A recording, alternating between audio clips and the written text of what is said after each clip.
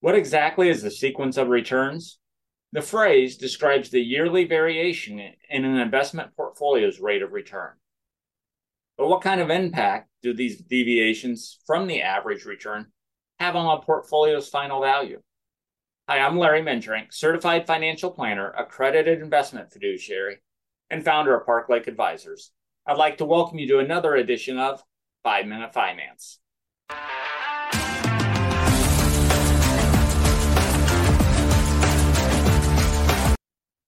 Let's take a closer look at a few different investment scenarios. The first few scenarios focus on how market volatility affects the portfolio while assets are accumulating. The last scenario focuses on market volatility and how it affects a portfolio from which distributions are taken. One study found the sequence of the returns appears manageable during accumulation.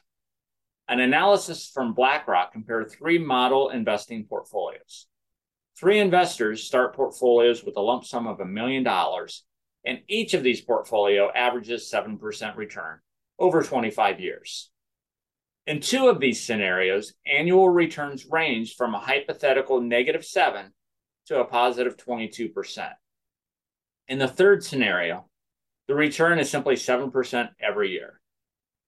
In all 3 situations, each investor accumulates the same total of $5.434 million after 25 years. Now, this is because the average annual return is hypothetical 7% in each of the 3 portfolios. It's important to remember that investing involves risk, and investment decisions should be based on your own goals, time horizon, risk tolerance, and the return of principal value of investments will fluctuate as market conditions change. The BlackRock study assumes that the 3 hypothetical investors evaluated their financial ability to continue making purchases through periods of declining and rising prices.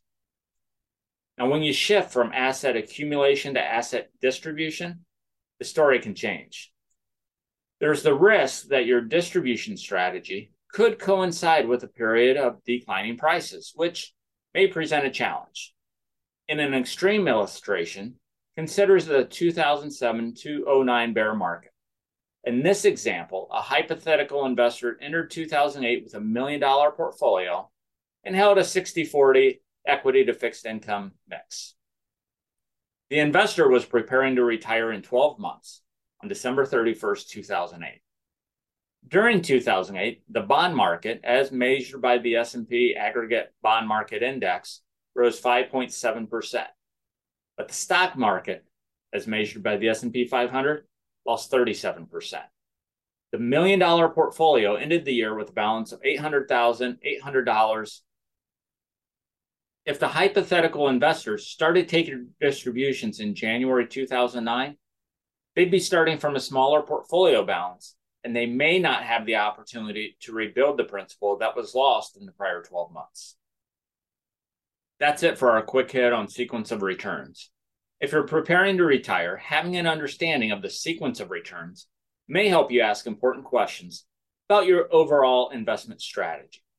If you have questions, don't hesitate to reach out via email at info@parklakeadvisors.com or phone 517-887-9905.